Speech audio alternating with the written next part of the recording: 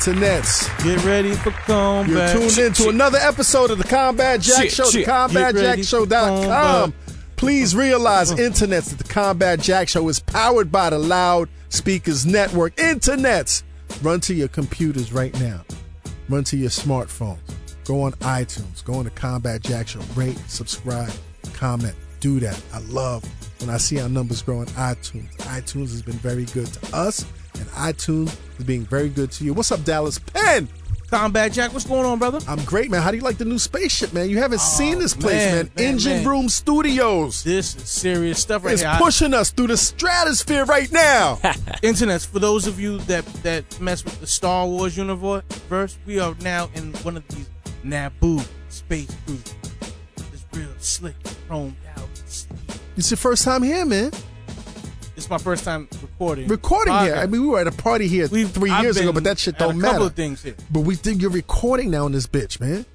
It's crazy. Engine Room Studio. Didn't hear you say that, man. Engine Room Studio. That's right. The address, Internet's. No, I thought we wanted to tell. Okay. Anyway, it's good to see you, man. In your absence, man, we recorded a ghost episode. My absence. Your absence, man.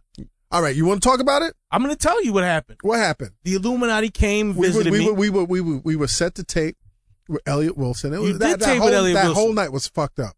But anyway, the Illuminati came to me and said we were supposed to meet at 9 o'clock. It said, "Sit your ass down." What happened, man? I got a visit. Stop playing, man. No, you didn't get no visit. Nah, B, not. They told me don't go in. They told me don't go in there. Why not? Don't go in there. Don't talk to Elliot. Don't go in there and steal shine from Elliot.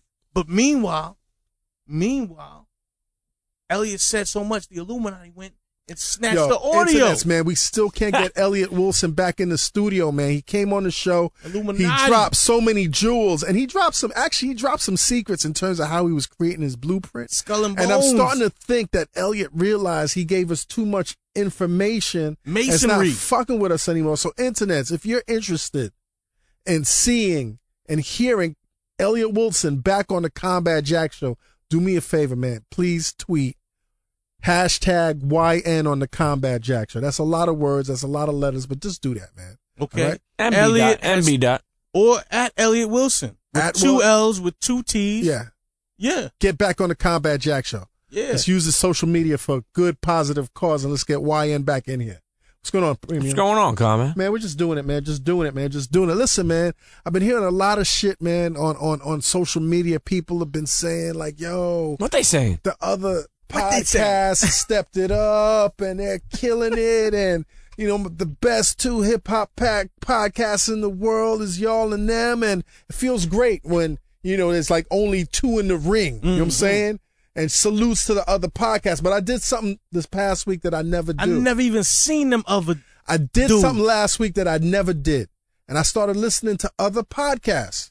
I never even heard them. And I was listening to the other podcasts. And they're friends of the room. But I was listening to the other podcasts and I got sad. Why'd you get sad? I got sad because of the comparisons. Cats are comparing us to the other podcasts. And I got sad because I was like, that's like y'all are insulting me. Yo, no mas. Like no shots, but I put my life and soul into this fucking podcast. Dallas Penn comes in here, you know, rain, sleet, whatever, unless he doesn't feel like it. He comes in here. Premium, we've been doing this shit. I feel, like I don't brag, and I don't brag a lot. But what I do is when I know I'm doing shit greater than anybody else, I will tell all you motherfuckers out there. And I think it's a fucking insult when you compare me to the other podcasts. Who are they? Fuck with me. If you are Fuckyberg and you fuck with me, you will not compare me to the other fucking podcast ever again. We good? Good. Because that shit is at first I thought y'all was giving me a fucking compliment. I thought y'all was bigging me up. And then you listen to the other podcast? And I listened to it, and it's good. And my interviews, basura! Don't do that, Internets. Don't do that. Don't do that. Don't fucking do that. Okay. We hype now. Breathe. We hype now. We hype now. Somebody even said. Tell me how you really feel, though. Somebody even said that the other podcasts have stepped it up so much that we got to bring in the reinforcements. We got to bring in the DJ Ben Hameen's and the Matt Razes and where the fuck is Matt Raz? And I'm like, yo! They want the black, white, and yellow back? They want all of that shit. And I'm like, yo, come on, don't do that. Don't do that. Don't fucking do that. Anyway, I mean, now they just fucking with you. Now I've been losing it on social media recently. They've been pushing my buttons and this and that. And they got you. But don't do that. Don't do that. Don't fucking do that. That's like comparing pizza to Mr. Chow's. Don't do that. Don't fuck with me like that, internet. I thought we rock. I thought we was on the same fucking page. Don't do that. What else is that like? Comparing what else? No, I'm just saying, man. I'm just saying. Let me back. Where's Matt Raz, man? Matt Raz is he's doing things with the Loudspeakers Network. He's doing some crazy shit. Didn't he get an executive promotion now? He got executive promotion and he's rocking on the Fan Bros, but that should not preclude him from coming on a Combat Jack show. No, Matt Raz is always, even if he's not here, like I think when I'm not here, we still on the Combat Where's Matt Jack Raz? show. Do we want to see Matt Raz back on this show, at least for one fucking episode? We should hear. Is he a suit right now? Not at least. Matt Raz, get the fuck is a fucking executive right now? He's not fucking with us? He's on some executive shit. He could be on some executive shit, but he needs to come in here and talk to the people. He doesn't play in the yard anymore? Matt Raz, come on the fucking Combat Jack. Matt Raz, we had that conversation. I wasn't happy about that conversation. But I don't like the fact that you're not fucking with us like that, Matt Raz. Shit ain't changed, Matt Raz. Shed a tear for Raz. Don't get on no white privilege shit. Yeah, man, don't do that, man. Listen, with fucking Jenkins. I'm really happy, man. Internet's one thing I am happy that you've done is over the past couple of weeks, man, I've really been campaigning to be nominated as one of the best podcasts in this podcastawards.com thing going on. I don't really know what the fuck it is, but I was like, you know what? It would be nice for once after all this content. Me and Dallas Penn and Premium Pete and DJ Ben Hameen and Matt Raz and Just Blaze have been giving you over these past several years. Hey King, what up? We've been giving you all this free content and just doing it unheralded. Like, I know we're the people's choice, we're the people's champ, but once in a while it would be nice to get a fucking trophy. So this thing popped up, podcastawards.com, and my man that runs Up North Trips, Boogie. Yes. Boogie put the battery in my back.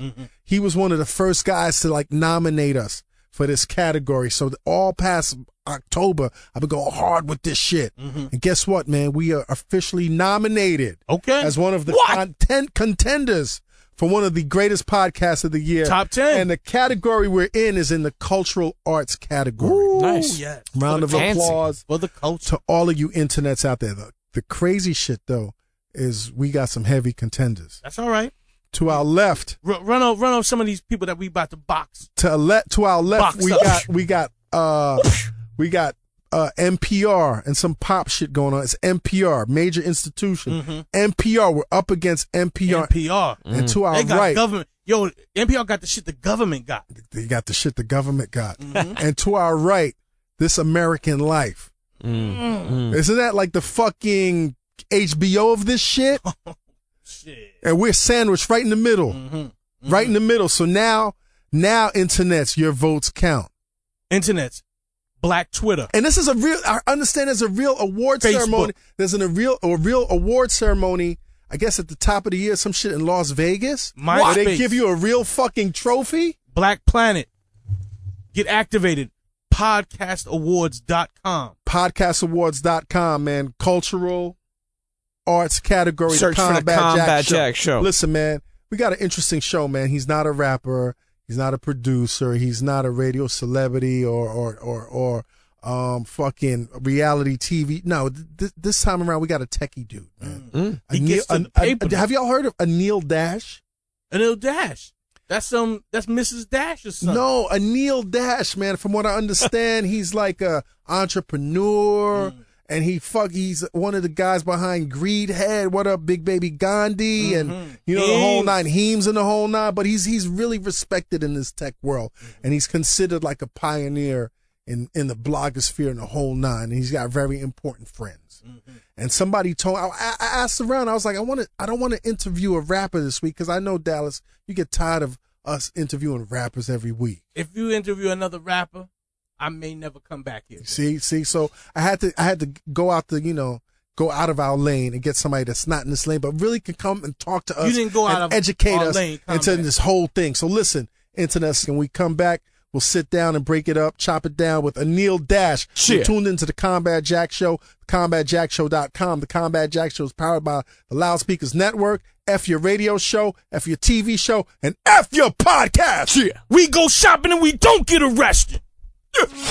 Internets, make sure you head on over to our iTunes page. Subscribe, rate, download, check out all our episodes over there on our iTunes page. But most importantly, we need your support, because with your support of liking us, rating us, subscribing, and leaving comments, we can hit the featured page on iTunes, and then we will be official Super Fucky Bergs. So make sure you fuck with us, Internet. Internets, you're tuned into the Combat Jack Show, the CombatJackShow.com. Yeah. Please note that the Combat Jack Show is powered by the Loudspeakers Network. The Loudspeakers Network coming to a smartphone, laptop, near you, desktop, near you. F your radio show, F your podcast, and F your TV show. Listen, Internets, as I mentioned before, we have a very special guest on the Combat Jack Show. Tonight we have Anil Dash, and Anil Dash does a lot of things. He's a blog pioneer. The tech world refers to him as a cultural curator, blogging evangelist working on a new app called Think Up. He's also affiliated with the rap label Greedhead. Welcome to the Combat Jack Show. Thanks for having me on, Dash. man. Anil Dash, I'm glad to be how are you here. doing tonight, man? I am good. Yeah? It's just exciting. I don't belong here. I'm excited about What that. do you mean you don't belong here? You are here, my dude. I think you get artists, you get brilliant creative people. I'm a nerd, so I'm like I'm cool. This is the coolest thing I'm ever going to do. Okay, well, thank you for that, man. But you have to understand, man, that I think most of us that come here, most of us that gravitate here, even your favorite rappers, have admitted that they're nerds and they're geeks. Yeah, I mean, that's true. We all geek out about Yeah. something. That's for sure. So the reason why I invited you to the show, man, is because we've been on this good roll with interviewing people's favorite rappers and producers and the whole nine, and I kind of wanted to just take it a little bit different, in a different direction. So I spoke to a couple of people that I really respect. And I said, who should I interview for my show just to take us in a different direction? And a couple of people said, you got to interview Anil. Oh, that's awesome. That's flattering. And passionately, too. Passionately, like you got to. Yeah. So, Anil, what the fuck do you do? I hustle, man. I'm the son of immigrants, right? So you take whatever job you can get. But From India? Yeah. So my folks came from India, and my dad came in 50 years ago last month. And that was like there were no Indians here. So I grew up with them working all kinds of jobs and working hard, and I'm doing the same thing. The main gig I got right now is Think Up. It's a new company. I got a co-founder, Gina Trapani. She founded Lifehacker, a pretty popular blog. And we're building out this app and a company around it. But I got, I still do a lot of writing. I got a blog, dashes.com I've been doing for 14, 15 years. And you've kind of been stirring the pot with that blog? Yeah. That's like home base. So I started blogging 99. And why 90? Who the fuck was blogging in there 99? was, there was like 30, 40 of us. Right? 30 or 40 bloggers. Right. And I thought, oh man, there's like 40 blogs, man. Like there's nothing left. I'm late. Right. That's really it. And then the other, 40 million show up. And you're like, maybe I was early. But at any new medium at the beginning, you don't know. Right. In retrospect now, 15 years later, and I'm grown and I'm married and have a kid, all that. And you're acclaimed and you're a pioneer in the whole nine. Well, I'm respected, but also I have the friends, the peers that were in it with me then, I've seen go on, and they built Twitter, and they built Flickr, and they built, LinkedIn, and they built whatever. So, that's a good freshman class. Man. Yeah. So I see, folks that I came up with who were broke as a joke sleeping on my couch that are going to come out of this Twitter IPO with a lot of zeros behind their name. Yeah. 1%. Yeah, right? yeah. Not 0.001%. Right. Like on some other level. And I think, and I'm happy for them. Like I'm proud of them, but I think, that wasn't expected. Right. And to my mind, I mean, in this context, especially, I think people can appreciate it. It feels to me like hip hop in terms of early on, somebody's at a block party spinning records and somebody's rhyming. That they're not thinking, oh, this is going to be the soundtrack to the world. Right. And quickly, right? In 20 years, not in 100 years, but like it's going to happen in a heartbeat. within your lifetime. Yeah. Like I don't think I remember literally being excited, calling somebody up on the phone saying, I saw the word blog on TV. Like, this is major. Like, the word blog was used. Now, this is dial-up time, right? Yeah. So that that's the world I come from. That's still my context of how I look at it. And we were indie as the same way as somebody selling, records out the trunk of his car. Or the same way we do this podcast. That's right. I mean, very, very fucking indie, dude. Yeah, for sure. So, now, were you using an Earthlink email to communicate with people? No, but my now wife was. So, like, we met up, and she'd actually Did you meet online? Me. We were introduced by friends we met online. Okay. We got hooked up on a blind date. I didn't know about it. This is a true story. Perfect example back then. People that I met online, and they were like, oh, the guy, he's like, oh, my girlfriend's friend's going to come along. I was like, whatever's going on. They had given her the whole dossier. They were like, here's his site. Here's his whole blog. You read it all up. They told her everything. They told me nothing. Right? Because you could do that back then, and there wasn't. And this is before online dating. Yeah. There was no Match.com. Right. There was no OkCupid. There was no Christian Mingle. Nope. There was no JDate. There was no. It was Black Planet, though. No, we're talking about 99, dude. There was Black Planet. In 99? Yeah. 99. Yeah, Black Planet was around, but it wasn't really a dating site. Black Planet. Listen, what, you don't like... that's not the issue. That is not the issue. I'm just talking about the time that it was. And also, there wasn't any Friendster or Facebook or MySpace or nothing. Right. So and this is before social media. Right. So the fact that she could come up and knew everything about me because she'd read all the archives, they had basically said, we're giving you everything about this guy. And if you don't like him, well, we're going to cut him loose and that's fine. Right. But that's how the blind date worked. And I think about that now of like everybody, people going on a date, they're going to look somebody up on Facebook. They're going to stalk them on all their profiles and see what it looks like and all that stuff. That was the first time anybody ever, I think, got stalked to that degree. Is my wife was like, let me check this dude out. And you're very fortunate because that's one of the few first instances where it worked out, right? Yeah, yeah, for sure. Yeah. I mean, and that actually happened a lot back then. It's like, it's such a small community that the people, you already had so much in common. Right. But I think that's the thing that's lost is people don't really think of, they think of blogging as technology, but it was a scene. It was a scene like, for me I love funk music. My mind, the definitive scene is Minneapolis in like 1981, right? And I think you got Prince, you got The Time, you got all these incredible, you got all these incredible acts, and they're battling each other, but they also like on the come up together, right? So like if Prince gets signed, he's going to get us a deal, whatever. It's funny because I think Dallas and I can relate because we refer to 2005. As the golden era of rap blogging. That's when I started blogging. That's when Dallas started blogging. And that's when we started planting the roots in terms of like... That's when I started my website. Your website. But you were blogging on your website. I was already web blogging. And I met you in 05. And like there was a small community of us that when we look back, we were like, times have changed. Yeah. Right. 05 was this watershed moment where sites like Nah Right, Crunk and Disorderly. Byron Crawford. Well, Byron Crawford was in 04. But that's when he became like the connector to all of us. A halcyon moment. Yeah. For rap weblog. Oh, I remember that moment. As a fan, and I remember because I was around so long that if somebody came up just talking about hip hop at all, I was like, it's my people, like they were here, and so when Jay did hiphopmusic.com and I just was like, how did he get that address? Like somebody was sitting on hiphopmusic.com, like he registered that and he had that. And then he started blogging, and I was making blogging software back then. So I was working with friends and making a tool called Movable Type, which was like one of the first early blogging tools before WordPress, before Tumblr, before all that. And it showed up that he was using Movable Type, and like he did like a joke diss track of somebody, and he mentioned Movable Type, and I was like, we got a shout out in a song, and I didn't know. I mean, I know Jay now, but I didn't know him then, and I was just like, we got a shout out in a song for our software, for our blogging software. And I mean, now Jay-Z is talking about Instagram like it's nothing, but that was that moment, and that was 10 years ago, right? That was the craziest thing I'd ever heard. So let me ask you, man, in 1999, what are you blogging about? In some ways, to your 40 colleagues. Readers, right? And in some ways, it's the same shit, right? So here's a new whatever, here's the new Apple thing, here's the new Microsoft thing. the same thing tech blogs are talking about. For me, it was always also, I was really interested in, we're going to talk about politics, and I knew I didn't know anything. And so this was like, let me document me learning about the world, because I didn't go to college. I didn't, I didn't have any of that. Did that piss your parents off? Oh man. So this is the worst. I'm going to say this.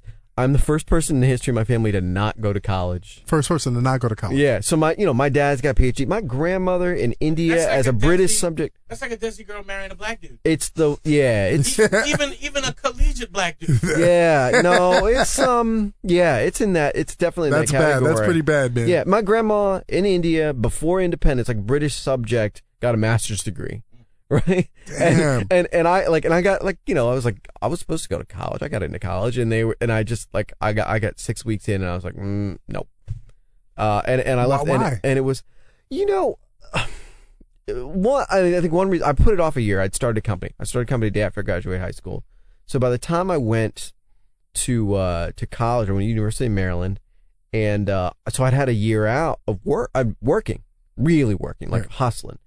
And creating. Yeah. I was writing software and all that and consulting and I had I got in a gig writing some app for somebody and it was like, I think it was $26,000, which was all the money in the world. But that was like to run the whole company for months. So I was going to take, $4,000 home or something.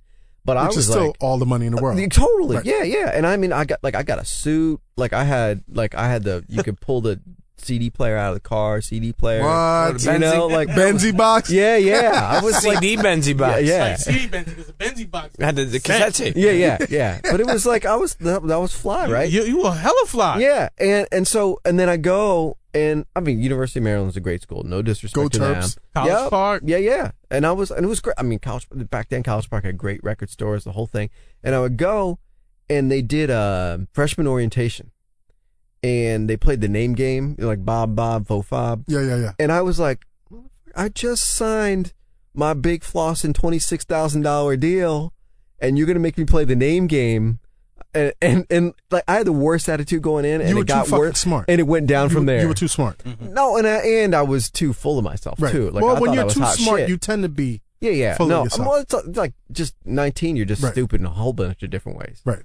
And so like I lasted like 6 weeks and I got the hell out of there. I do remember one thing I remember very distinctly is they had the college paper and they had these cartoons and two things I did when I was there. One was I looked in the college paper and I saw comics by Aaron McGruber. Yeah. He was at Maryland then, and I remember when Boondocks came out, I was like, I know this guy. I've seen this guy's work. That was the first thing. The other thing was they had a computer lab with Next computers, those big cubes that Steve Jobs had made. They were the first computers that had the web on them. It was the computers that Tim Berners-Lee used to build the first web browsers. So we had the web. We had not just like the early internet, but we had the actual World Wide Web. So you're really a fucking pioneer in this shit. I saw that shit and I was like, oh, this thing. But like, it wasn't like I was like seeing the future, because I was like, you know what? I bet 100,000 people are going to use this. Like that, like I was like, people are going to come to this neighborhood. This is a great neighborhood. Right. Like this is going to be huge. 100,000 people are going to use the web. Yeah. So you wrote an article, I want to say last year, that kind of shook shit up. And you talked about what we lost in the web. Yeah. Can you talk about that, man? Yeah. So I mean, it was called The Web We Lost. The Web We Lost. And it's interesting. It's one of the most popular things I've written. And I'd written it I had a column in Wired. And I'd written it for Wired, and they were like, this just doesn't really fit what we do. Like it's fine, but it's not what we. And I was like, all right, let me just put it out there. And I'd put it out. I swear, I put it out at like 6 p.m. on a Friday. On your blog. Yeah. Right. So it's on my personal blog. It's not even on a Tumblr, nothing. I put it out at 6 p.m. on a Friday when you bury something when nobody's going to read it. And I thought, you know what? Those 40 people I knew back in 1999 are going to get this. Because you wrote it for them. Right. That's who I wrote it for. And then it's straight up, you write for your friends. Was it like a sentimental piece? Oh, very. I mean, yeah, there was inside jokes to, like, I was like, oh, maybe 100 people in the world would ever get this. And that's one of the most popular things I've ever written. And I think what resonated with people is this is a story about the way in the early web that it was a community and there was an ethos and there was a civic mindedness to how you did it. And that didn't mean people weren't also having fun or also getting rich for those that did that or whatever, but just that there was an expectation that you were going to serve the community. And I think that was the thing that people got, was half the audience was like, oh yeah, I remember that. Whatever happened to me being able to just, move all my messages over to a new service or, download my photos. How come I can't go back on Instagram and get a copy of all my pictures, right? So there was one audience for that. The other audience, I think, was young folks. Like I talked to 23-year-olds at, these tech events I'm at, and they're like, I never knew. And because they grew up with this role already existing. Right. They grew up. And I think about this with Zuckerberg, where like, I got no beef with Zuckerberg. I'm critical of him in some things. No, it's, this is a place where you can be honest. You know what it is? I'm critical of actions he does. Like, I don't know his character. Right. I've only met him a couple times, talked to him a couple times. So I don't know who he is as a man. I'm sure he's nice to his wife. Right. But what I see of the decisions he makes as an entrepreneur and as a force in society is the extreme expression of privilege, right? So if you grow up the son of a successful dentist and you go to Harvard and you get into Harvard and you go to Harvard. As you should get into Harvard. You're expecting to get into Harvard. That's the path you're on, right? That's the track that you've been put on. That's right. And then that shit is so good that you can leave Harvard and you're going to be all right. And because there is no child and immigrant that says, I'm going to leave Harvard. No, I couldn't. Right? I couldn't leave Cornell. No, you can't do it, right? And then, whatever it is, 3-4 years later, you're a billionaire. Of course you think things are okay. Right. Right? So this was the other part. Everything's working. Yeah. Everything works as designed. As it should for me. Right. And why doesn't everybody else get their shit together? And so, yeah. And so that's like step one is simply be born to my parents and you'll be as successful as I am. Right. And I think, that was the other half of the web we lost to people, guys, that the blogging community in particular, and the interesting thing is everything we do on Facebook, Twitter, whatever, Instagram, those are all sort of within the umbrella of what we thought blogs were going to be. Right. So when I say blogs, it's not just what we think of as, that one site publishing that one thing, but it was all of this, all the social, all the sharing, all the friends, all that stuff.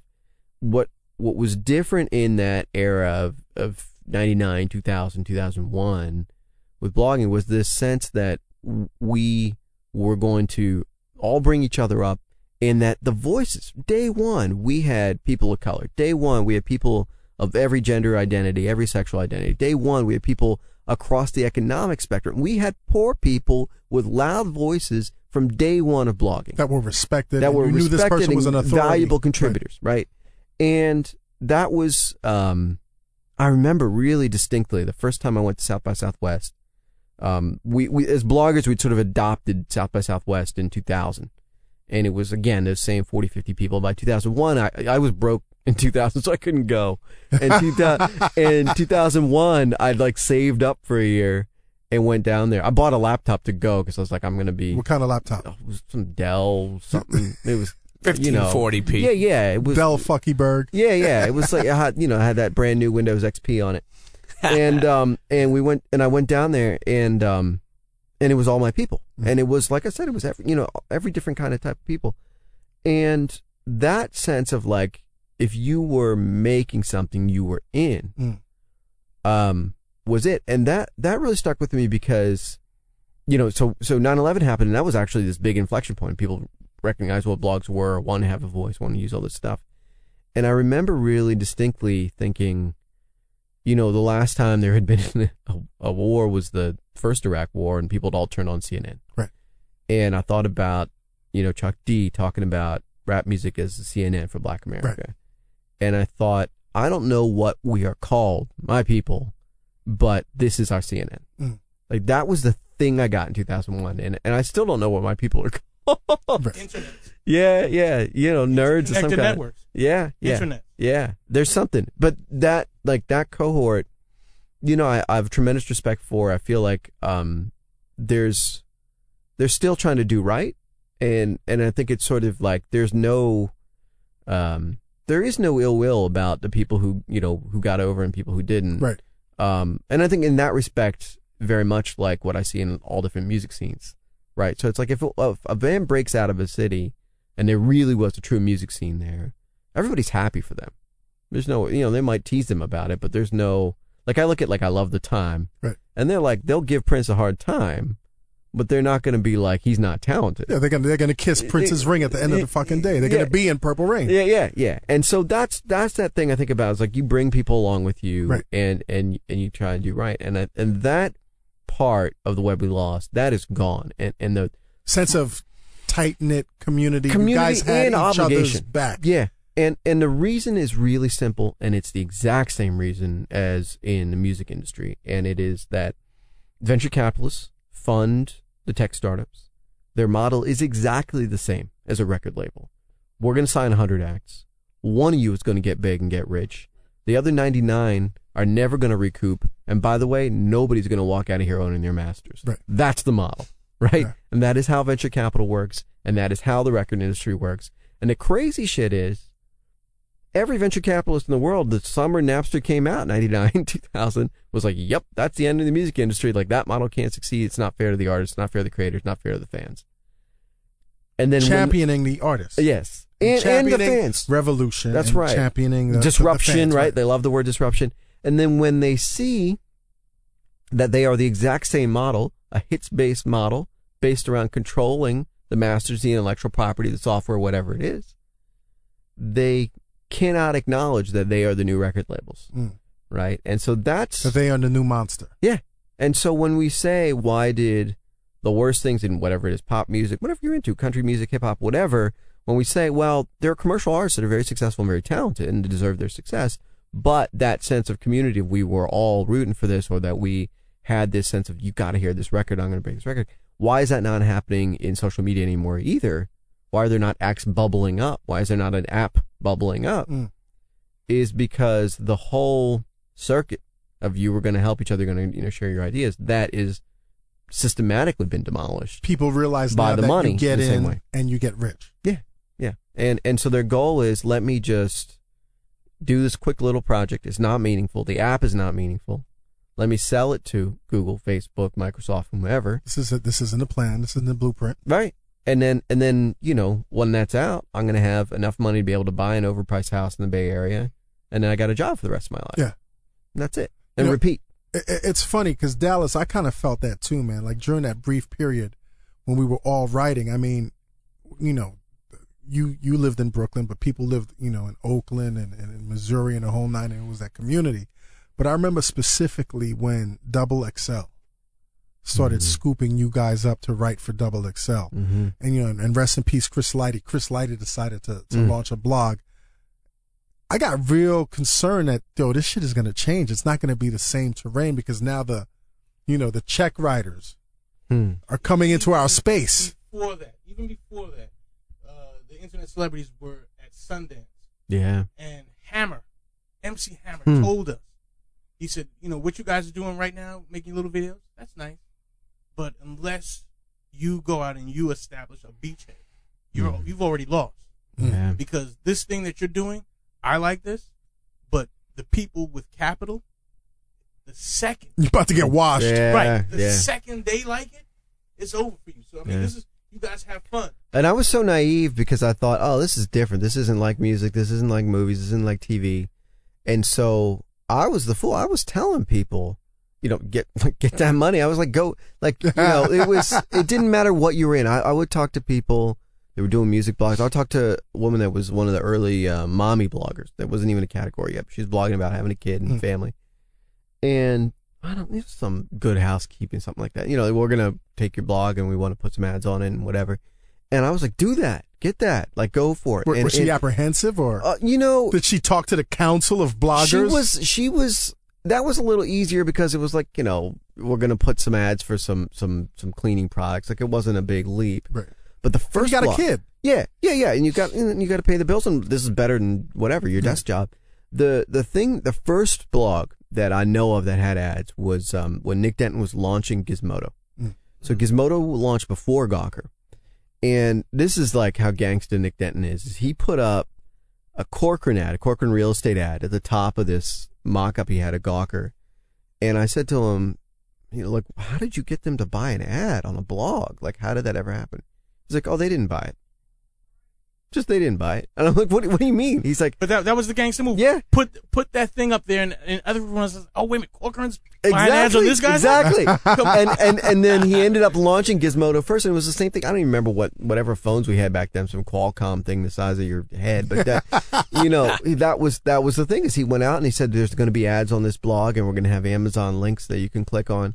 And, that was radical. People were like, this was the punk rock moment, like, how can you introduce money? Mm-hmm. Oh my goodness! Just how was it accepted though? Was it? No. There was a lot of pushback. There, right. It's You're selling out, dude. Yeah. Not even selling out. It was you've tainted our art form. How dare you? Just all finger wagging. Yeah. Everybody got the vapors, right? And I was like, this is gonna happen.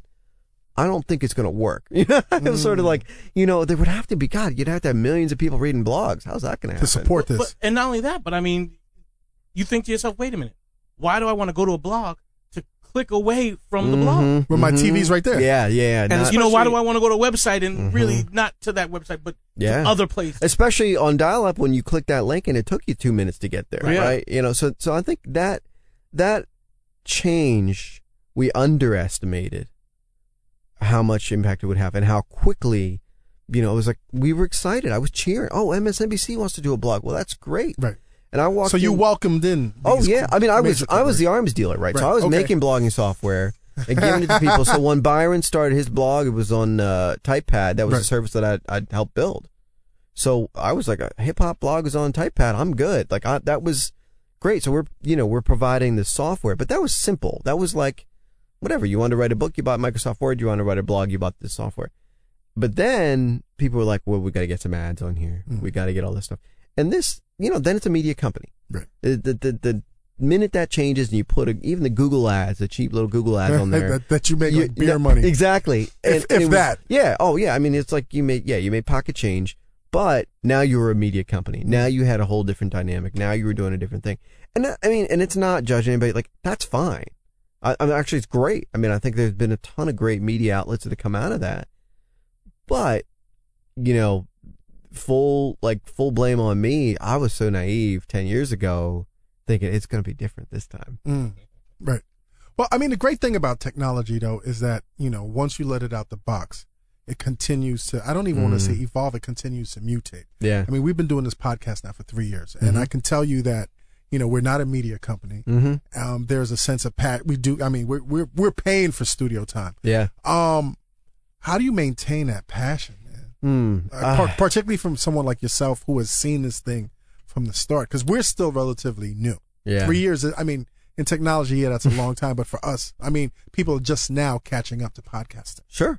Yeah. I mean, it's all still. That's the thing about. I always think I'm late, and we're always early. Right. And it always, the big things happen really fast and small things take a really long time.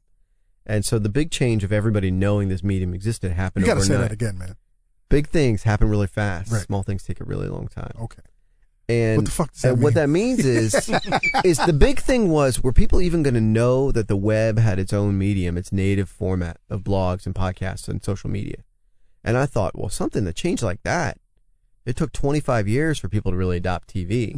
Right, you go from when they're making their first sets to when everybody's watching I Love Lucy. It's 25 years, right? And so I thought, well, maybe it'll take even longer.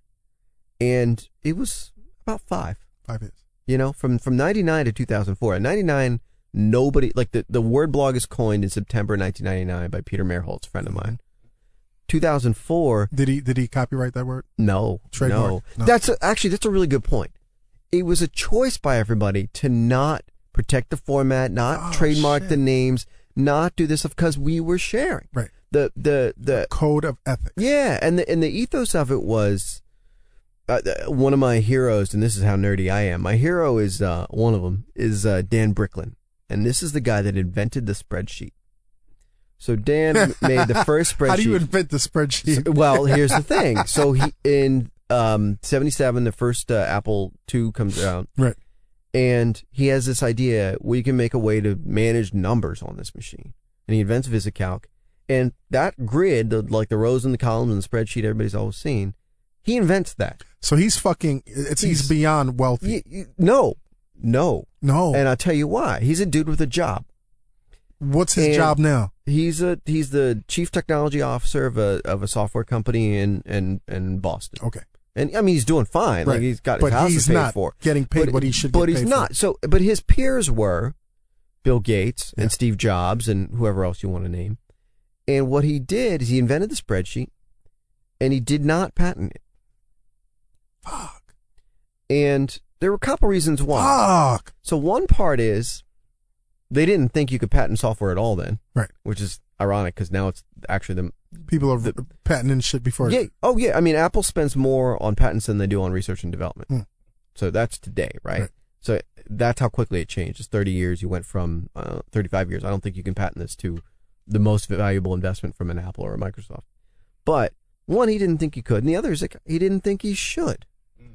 He thought this is a good idea, and I want people to make other versions for the betterment of mankind and my peers. That's right. And his friend, when made Lotus 123, which was then the huge spreadsheet, and then a friend of theirs went and made what became Microsoft Excel, which is on every computer in the world, and it was sharing. Right? It was just, this is all, and I think they all went to Harvard or whatever. So they were all, academics, and they had this sense of sharing these things. But that, to my mind, was a community. And that was the tradition that the early social media, social web, social networking had inherited from. Those were our progenitors. And in fact, there was a time Ev Williams and the other folks that had started Blogger had built it before they sold it to Google. Pretty much run out of money. Everybody got laid off. Ev was literally running out of a server in his bedroom, and they were going to go under, and they were saved by a $50,000 check from Dan Bricklin, right? And from there, Ev keeps Blogger running, sells it to Google, gets out of there, founds Twitter, and in 3 weeks he's going to be a billionaire, right? So, and he's very much still in that same community. Like, these are all folks that have each other's back, right? That story is how I see what the web is by default. It is only corrupted from that through the machinations of the way the venture capital system works and the public markets work. And the default nature of the web is actually that it was created explicitly for sharing academic research. That's what it was for. Right. Tim Berners-Lee wanted to share academic papers. And so that's what the web is.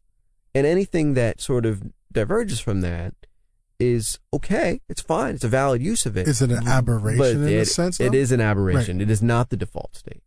So how do you feel, though, about people now coming in and just popping out of nowhere, not really feeling any allegiances to the medium? At some level, it's okay. Right. Because I remember when people would start spamming on the web, and I'd be like, man, how are you're disrespecting the media. And that's ridiculous. That's like saying, you're disrespecting the Postal Service by sending junk mail.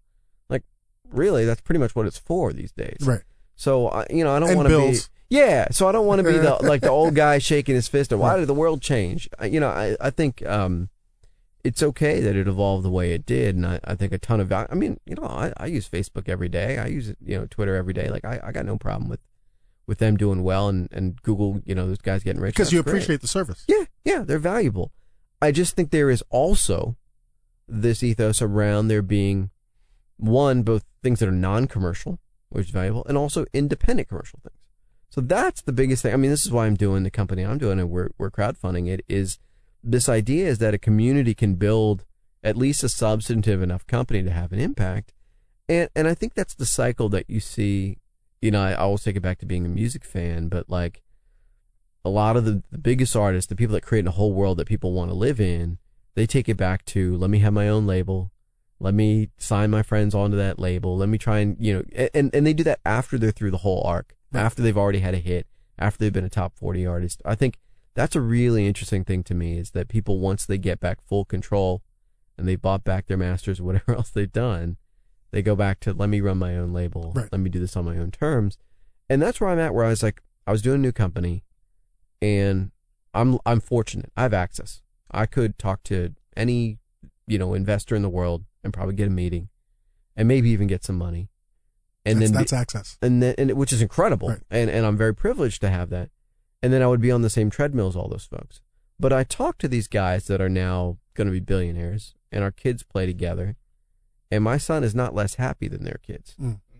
So I'm square, right? So if Is he more happy than these kids? Yeah, no, I think, like kids are always happy, right? Like if you let them be, right, they're going to be happy.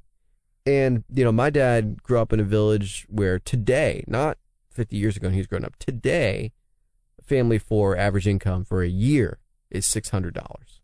I thought you were going to say $3,500. Yeah. $600. Damn. My iPhone is $600. Right.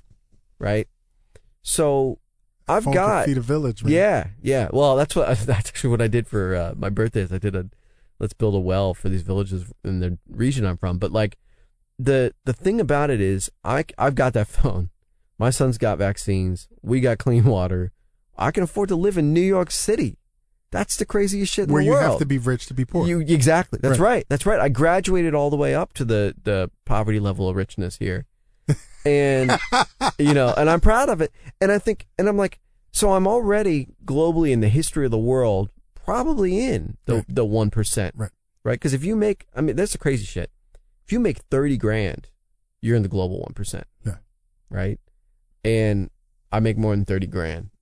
So that's kind of step one. And then step two is, do I aspire to be in the 0.0001% of people who have ever lived in the world?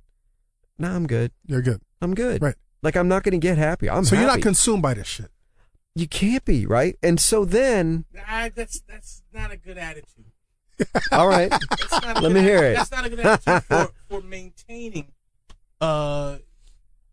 your position and your action. Oh, but I'm hungry. Oh, I'm so hungry. I'm just not hungry to get richer. And I tell you what. If you only care to be rich enough to be fine, and you don't care that you get credit for everything you do, you can get so much done.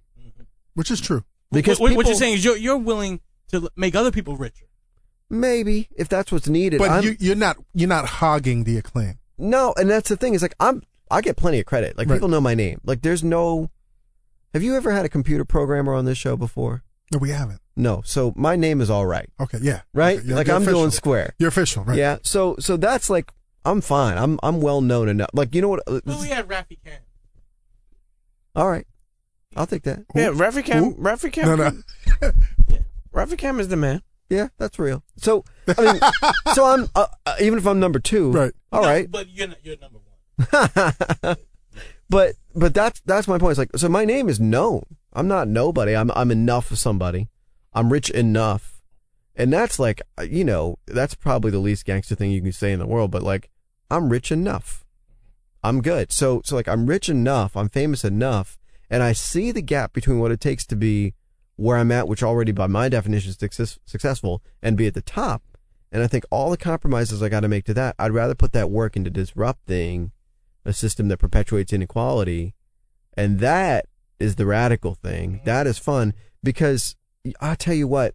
You don't want to pay that cost of that ticket, man. And the greatest joy I have, the two greatest joys I have, one is spending time with my son.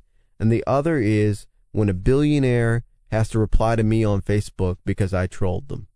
Has to because they're just mad about it. Has to kiss the fucking ring. Because they're mad about it. Not even kiss the ring. I just get under their skin. Right. Because So you're an asshole, dude. No, yeah, a little bit. Okay. But like, think about it. Don't little bit your asshole. No. I tell you why. Don't little bit your asshole. I'm like, pause. It's moderation. Yes, that's I don't. Pause. Okay.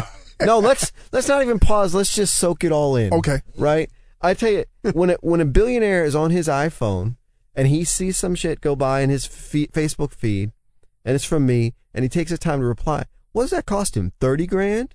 50 grand? 100 grand? His time is money. Yeah. So it's like, if you had the chance to just piss off a billionaire for 5 minutes, where he's like, just, oh, God. And it costs you relatively nothing. It costs me nothing. Right. I'm on Facebook anyway. Right.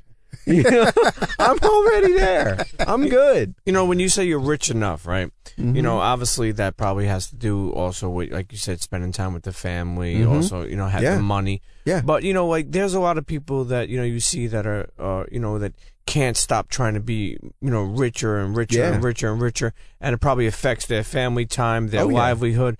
But how do you, because, from being someone I've never been rich, so I always look at, like, the number. I always say, oh, shit, I only You're got rich in character, 3,600 in the bank. Like, how do you get to a point where you know you're not falling below the level? Because I was on that path, right? So I'm a New Yorker, but we went out to San Francisco, and I was doing the startup. I was doing the company doing this blogging software, and for a minute, they were the hot startup. Magazine covers. My friends were the co-founders, and they were magazine covers and TED Talks, and before TED was TED, like old school, and like that whole thing. And I was like, I was happy for them, but it didn't. Were you a little envious? No, because we were close. A little bit. No, I'll tell you, because we were close because it was the. I was the hype man. Right. They were the artists and I was the hype man. And that's fine. I'm happy in that because you were still in the group. Yeah. Yeah, exactly. Groupies. Yeah. Tech groupies. I was married already. Okay. So, but I think there were fellas that went that path for sure. And, Allegedly. Well, and that's the thing. I tell you what, it was not yet cool. Right. Right. Like now there are straight up tech groupies. Superstars. Right. Right. So like I look at Jack Dorsey and like he was like a nose ring having, scruffy looking. He's a smart dude. I like him a lot, but it was like I was like tatted up the whole. Yeah, there was no. It was like meh, like there's nothing there. Right. And he has like fly supermodels knocking on his door now, right? So that thing happened. Good for him. Like he worked hard. That's fine. For me, it was like seeing these friends succeed, and I was like, I don't want that. It doesn't. You don't want what that. To the way I felt about it was I felt like they were owned. You got a venture capitalist, you got an investor, you got a board. Now you have marching orders, and you got to deliver. You gotta generate that paper. Yeah, and it's not merely that you have to be rich. It's not even that you can make merely millions of dollars, right? And that's not enough, right? It has to look like up and up and up. That line can't just be going up to a little bit on that chart. It has to go almost straight up. It's got to be steep. Yeah. And so that was the thing. It was like, I know how to build a business. I know how to build a business that has millions of dollars in revenue. And I'm happy with that, and I'm happy to be a working man. I'm going to be working the rest of my life. But as you're working, you know that you have a greater sense of freedom. Yes. Is what you're saying. Yeah. And the difference is I talk to these folks and they're people that have done well and really well. And they forget because they'll be like, why don't we go out Thursday? I'm like, I don't think we can get a sitter. Right. And they're like, oh, because they got 3 nannies. Yeah. They've got other people. Like it's not even a thing. And I'm like, that thing I was told I was supposed to want. I just didn't want. Right. And where's that coming from, man? It's simple. It's from looking back. It's from not even them because they're like still. I mean, literally a couple of years ago, I was home for Thanksgiving. And we had a company that I was part of. That was the first employee of. We had 200 employees. We'd raised $40 million in venture capital. It was doing well. And they were like, it's not too late for you to go be a doctor. Yeah. Straight up. Just not even, that's what you're going to do. Right. You got to get that degree. Exactly. Get legit. So, what I told them is, you raised me with a set of values, and I look at where you're from. And one of the biggest things, the most radical thing we can do in a consumerist society is to say enough. Right. That is the most radical stuff. So if I say enough, if I go up, does that even exist? For me, right. If you go up to all you can eat buffet, and you say, "I'm full," with the plate full, yeah, right, that's enough. Like I'm not saying don't eat take the lobster, take the good stuff. You know what I mean? You just don't need to have that second plate of lobster you throw in the trash. Right. Like that. There's just enough, and I think. That middle line between, I'm not like, I don't know, I'm not the Dalai Lama. I'm not like. Will you meditate though? You know what? Meditation, I have. For me, people talking about, the enlightenment and meditation and yoga and all that stuff. Keep in mind, for me, that was Sunday school. Right? You grow up Hindu. My dad co-founded the Hindu temple we went to. So when people are like, I just got to get the yoga and relax and get, centered. And I'm like, that is straight up like being stuck in Sunday school for me. Like I know how to do it. It's already ingrained. It's already ingrained. I know how to do it, but man, I don't need to do it. Now, I usually ask this question to our rapper guests. Yeah. What's the dumbest shit you've done with your money, man? Oh my God. So I'm the not, absolute dumbest so shit. I don't have stupid rapper money. Right. But God, what is that's a good question. Or gold. No, see, here's the thing, man. I don't like. I tell you, I never made for money. I walked away when I was on the cusp of it, and I don't regret it. But I think what I would have done that was that stupid. You know, right now, everybody, like, people I knew in that scene in Silicon Valley, in San Francisco. I'm gonna cut you off. I love your value system right there because you said you never made for money. That's bullshit. If you come from the hood, you know, true. $100. Oh yeah, I'm getting a fur. No, Some let me type tell of you. fur. Let me tell you. I'm getting a squirrel. My dad's village. I just told you about, where people make $600 a year. Women in that village. There's fur in that hood. Are wearing gold jewelry. Yes. 24 karat gold jewelry. Soft cut. Yeah. So there's fur in the hood. Yeah. So you've made fur money. Yeah. So the dumbest shit Anil Dash So has done. dumbest shit. Oh man, that's a good question because I don't know.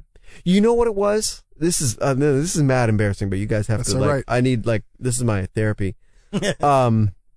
Was like, so I'd been in software for years and like I was clearly like I'm a technology dude and maybe doing some writing, and I went back and bought a drum machine and a keyboard like I was gonna go make beats and do some shit. And it's like, fuck, you're not gonna get back on stage. You know, like you're not gonna drop some rhyme on SoundCloud and be that dude. Like it was the sort of, you know, holding the hairbrush in front of the mirror pretending you're a rock singer.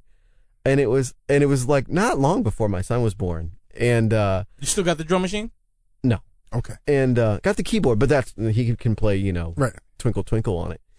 And it was such a like, oh, I would love to spend time on this. And you're like, motherfucker, I know I don't have time for this shit. Yeah, no, and it was like, well, who's gonna pay the bills? Right. You know, like while you're off making beats, you know, like, and so that was it was good because it was like, at least there's still that desire. Right. And passion. And also I was like, well, maybe my beats is what I write and what I blog about. Like, this is my medium, and I think that gave me permission to say this is my equivalent of artistry, and it ain't, you know, you can't dance to it, but graduated. But I'm like, you know what? There is a lot of people making whack beats that are thinking, I wish I could blog as well as this dude, and that's all consistently right. As long. Yeah. Just, I mean, there was nothing in my life I had done for 3 months in a row. I dropped out of college. I was always turning my homework in late, whatever. And if you'd have told me 1999, you were going to write 1 million words for free on your website. You were going to still going. And still going. Dallas Penn, give this man a round of applause. No question. Thank you. Round of applause. I still don't have ads on my blog either. Yeah. I mean, yo, listen, let's go to a music break. Internet, you tune into the Combat Jack Show. The Combat Jack Show is powered by the Loudspeakers Network. F your network. F your network. Listen, we got Anil Dash in the booth with us tonight in the spaceship. We got Dallas Penn. We got Premium Pete. We're having a great conversation. How you feeling, Anil? I'm feeling good, man. I'm glad to be here. Listen, man, I want to read a quote of yours that really stood out to me, man. You said, the highest use of new technologies is to empower and connect people who aren't born with the privilege of access to the institutions that define our culture. So I am trying to make that my life's work. It's pretty lofty, man. There's a lot in that statement. Why set a small goal, right? Yeah, why start a small goal? But fuck, can you complete? You're talking about privilege. You're talking about people that have not. Yeah. Well, that's, you know, had access to privilege and what the purpose of technology is. When you think of technology, the average person is not thinking of people not having access. It's like, I can afford that. Yeah, I'm not interested in let me make a better photo sharing app. Right. You know, I think it's like there's going to be somebody that's going to solve that problem. And that's not that interesting. And I look at the people I admired that built technologies I looked up to, and they were solving big problems. I even look at like Bill Gates, and you know, his goal for Microsoft was like a computer in every house and on every desk running Microsoft software, which was at the time was an impossible goal. Impossibly lofty goal, right? And 25 years later, he's like, done. That's it. You know, that is the craziest shit I've ever heard in my life. Right. If you're like, I just imagine the biggest goal I could think of when you're 24 years old or something, and he's not even 50, and he's like, all right, that's done. I'm done. And then he's like, let me take a minute. How about we cure AIDS and malaria? Right? Next big goal. And he's going to do it. Right. Right? And so that by the time he's like 70, right? Or something. Yeah, he's on track. And so I think that sense of like, all right, this is what technology or technology sort of minded thinking can do. All right, then these are important. These are meaningful things. And I'm not, there's dudes buying whatever aircraft carriers for themselves because they got rich off of tech. That's not missile silos. Yeah, and that's not interesting to me. Right. So hobbit holes. Those hobbit holes are kind of ill. Yeah, I was gonna say, yeah, no, the nerdy stuff, like I'm down with that. I mean, you look at it. So Bill Gates, co-founder of Microsoft, Paul Allen, huge Hendrix fan and builds the Experience Music Project. I'm like, yes, absolutely. Like, you want to build a museum for Jimi Hendrix because you got Microsoft money? Yes, that is all right. That is like, that's all good. Rock for out, me. dude. Yeah, like that's fine. So those things. Does that mitigate all the coltan that gets mined to sell all those laptops, to sell all those? So I mean, we all have blood on our hands. I mean, you got a smartphone, I got a smartphone. So no, he doesn't have a smartphone. He has no phone. Dallas Penn walks around with no fucking phone. Well, we are not all that transcendent yet, right? But like, I got blood on my hands. I know it. No, we all have. And so the question is, if we're all complicit in all these systems, I'm like, I never bought my wife a diamond. That's like, that's how far I'll go. So I'm willing to play, but is she willing to play with that? Oh yeah, she's down. So that wasn't an issue. But I think the question is, the system's going to exist. Mm-hmm. I'm not setting my goal at like undo capitalism, right? Like I got maybe 50 years left. I might be halfway through my life now, right? So, if that's right, then what is a scale of problem I can solve? And that to me comes to mind of saying, I have access in tech. That's what I was saying before. I have access in tech. I have this incredible privilege, and I had access to these folks back when they were just nerds, and now they're titans. But they now know they're masters of industry, right? But now they know. Well, now and some are robber barons, right? But they know me, and so what can I do? Is I can show them, petition them, talk to them, act, create in ways that just slightly turns the ship, because they're not bad dudes, nor were the old robber barons probably like to their friends, right? Right. And so it's just a matter of, can I remind you, this is the point of why you want to do this in the first place, not for buying yourself a helicopter, but for doing this thing. And so that part is what's exciting. And then thinking about systems of institutions and how to get access to is, what can I learn from what I know about from when I worked in the music industry, what I know about from when I worked at newspapers, what I know about from when I worked on a nonprofit trying to impact policy, and then always through the lens of, I know how to write a computer program, and I know how technology works, and I know how the cycles go. And that's it, is that triangle of, arts and media and culture, politics, policy, government, and technology. In between those 3 points is where all of culture happens. That's where all the decisions are made. That's a dope Venn diagram right there. That was the clarity I had, when I left the traditional tech industry. I left San Francisco. I came out of it. I said, and I think I was tempted. Well, why? Because is San Francisco just so tech-minded that they don't see the intersection of culture? They don't straight up. So I was there, I remember in 2006, and walking in South Park, which is, south of Market. My friends had just started Twitter across the street from where I lived.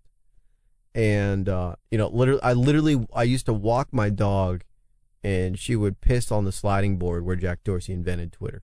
So that's where we were. Okay. And was your dog's piss that really? Yeah, I basically should have some fertilizer. Stock. I should have some stock for that. Right. And, we would go through there, and I would walk a block to my office. It was a block from where I lived. And in the space of walking a block or walking the dog, I would hear 3 different people talking about podcasting startups. And I would walk down the street to go into a conference room at a meeting and be the only person of color in the room or in the building. And if another person of color showed up, it was probably an Asian dude or, a South Asian dude like me. there were no black folks, there were no Latino folks in my neighborhood, in the industry, and I thought, this isn't who I am. This isn't how I live my life. Right. And the things they're talking about and working on and focused on had nothing to do with. They don't mean anything to me. Didn't resonate. And then it was really clear. We came back the whole time that my wife and I lived out in San Francisco, 3-4 years. We never went more than 2 months without coming back to New York. Mm-hmm. And we again after that we came back and did a trip, and she wanted to go do a company that she ended up starting here, and I was like, you could breathe, and it was like, oh, you can talk. Yeah. It was just this is where I belong. Right.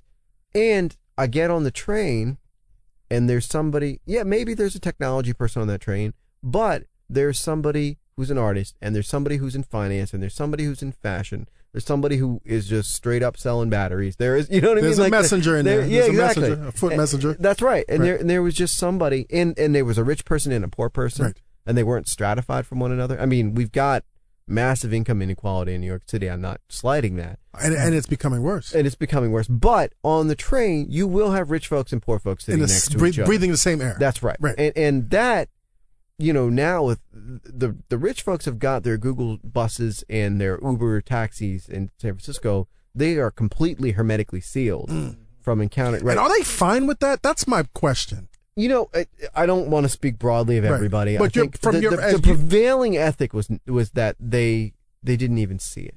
It doesn't occur to them. Right. And that's fucked up. It's fucked up, but it's also happening right here in New York. Yeah. When a kid gets arrested after buying a belt at Barney's, it's not because the police thought he might have been a drug dealer, got his money illegally. I think they realized drug dealers, they're not going to Barney's. Drug dealers stay at 125th Street. Yeah. And shop at Dapper Dan. Yeah. But this is a way to whitewash colored faces. It was from Fifth Avenue. You can't crack that hermetic. Yeah, it was a pretense for arresting him for trespass. And I think that is the prevailing mindset in the conventional parts of Silicon Valley in San Francisco, that anybody who doesn't have a brand new iPhone is trespassing. And that's, I'm very, very critical of the programmers and that sort of mindset. I don't want to paint everybody with that brush. There are people with real soul that are doing important Did you say work. programmers? Oh yeah. That's how I think of them. They're dudes, and they're for as bad as people of color have it in tech, in some ways, overall, women might even have it worse. And so that's the thing. That's the other ism. That's America. Yeah. This is America. Yeah. I mean, there's levels to this. I'm not going to expound on intersectionality at this point, but I think the thing I think about is that the problems they are solving are increasingly absurd. They're increasingly, the 0.001% problems, and I think about that here, where New York, for all its faults, our tech community is much more organic and ground up and based in all the boroughs and inclusive and diverse, but not enough, but better, because it would have to be in San Francisco, and is at least willing to entertain. I'm on the board of the New York Tech Meetup, which is our sort of community. Tens of thousands of people that just make tech, all different walks of life, interested in this thing, and they'll look at a problem like stop and frisk and say, we can apply technology thinking to this, because it is a data problem, right?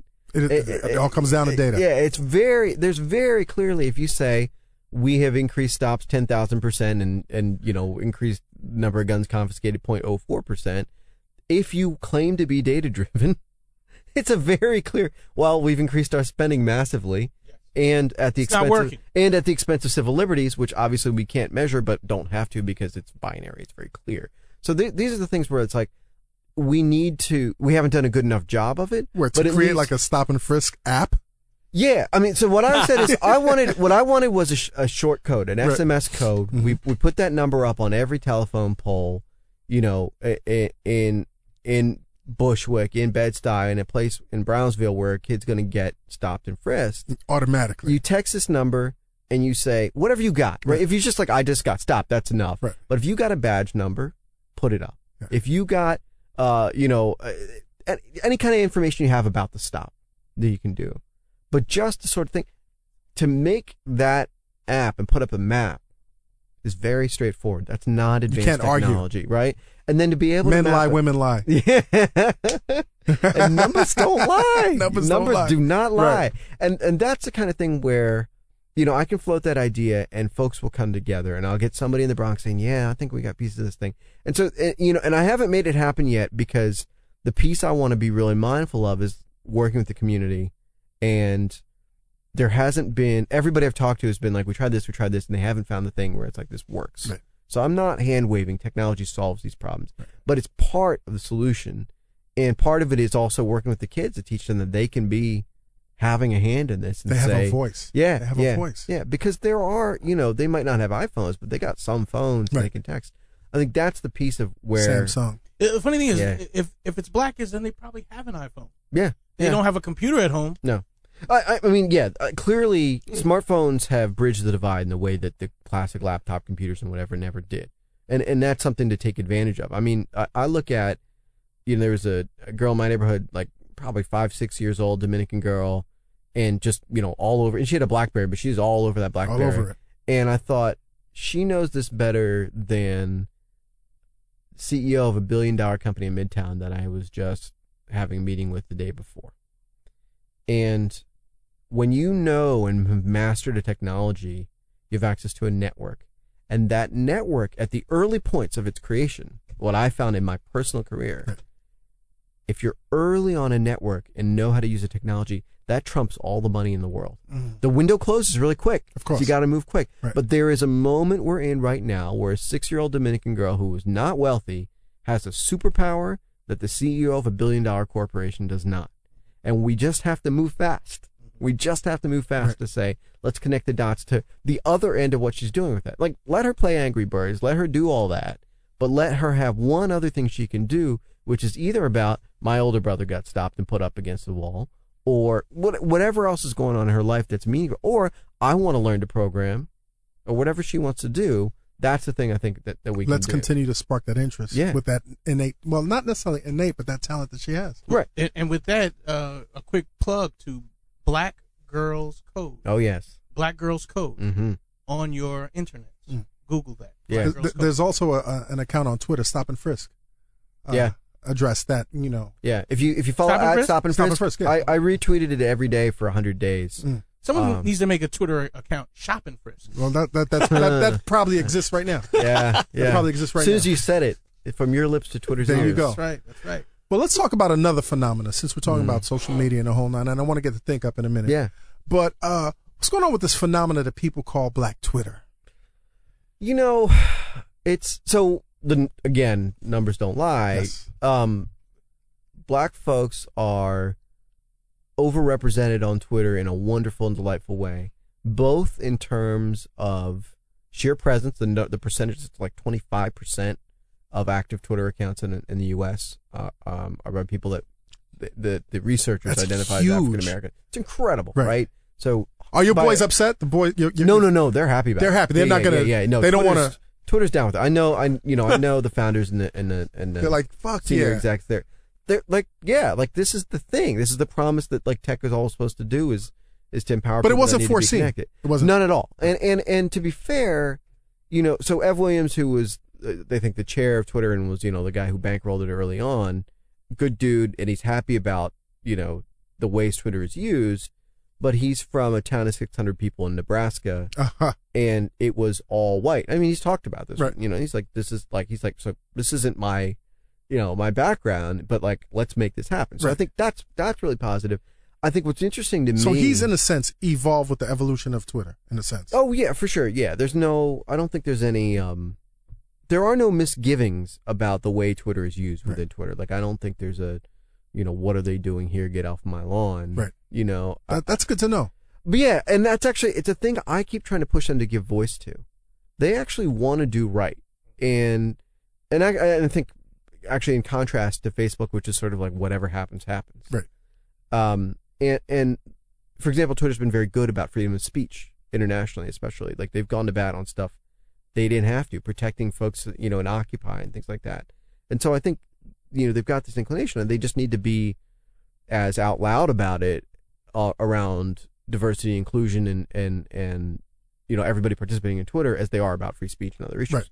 But that being said, you know, Black Twitter, it's really interesting to me is like, it's always been, for me, it's always been a presence on Twitter because that's the world of social media I come from. Right. Like, you know, one of the interesting things about growing up, you know, South Asian, when I did, my parents and my family were very early to come to the U.S.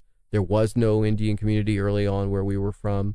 So you invent an identity and appropriate, and the default, from where I grew up in suburbs in Pennsylvania, was supposed to appropriate from white culture. We were the first non-white family, I think first or second non-white family in our school district. My sister was the first non-white student, so she got it bad. Mm-hmm. So I was like, I'm not particularly inclined to only appropriate from this culture, and everything interesting to appropriate from seems to come from black culture. So that was sort of, to my mind. I applaud you for that, man. Well, you don't think that there's Indian Twitter? There, you know, it kind of is, but like, even if there is, the interesting thing about that is, Indian Twitter is dominated by culture from India, which I don't actually know that much about. Right. You know, you're an American. Yeah, yeah. And in America, no disrespect to anybody else, but what it comes down to is black and white. Yeah, yeah.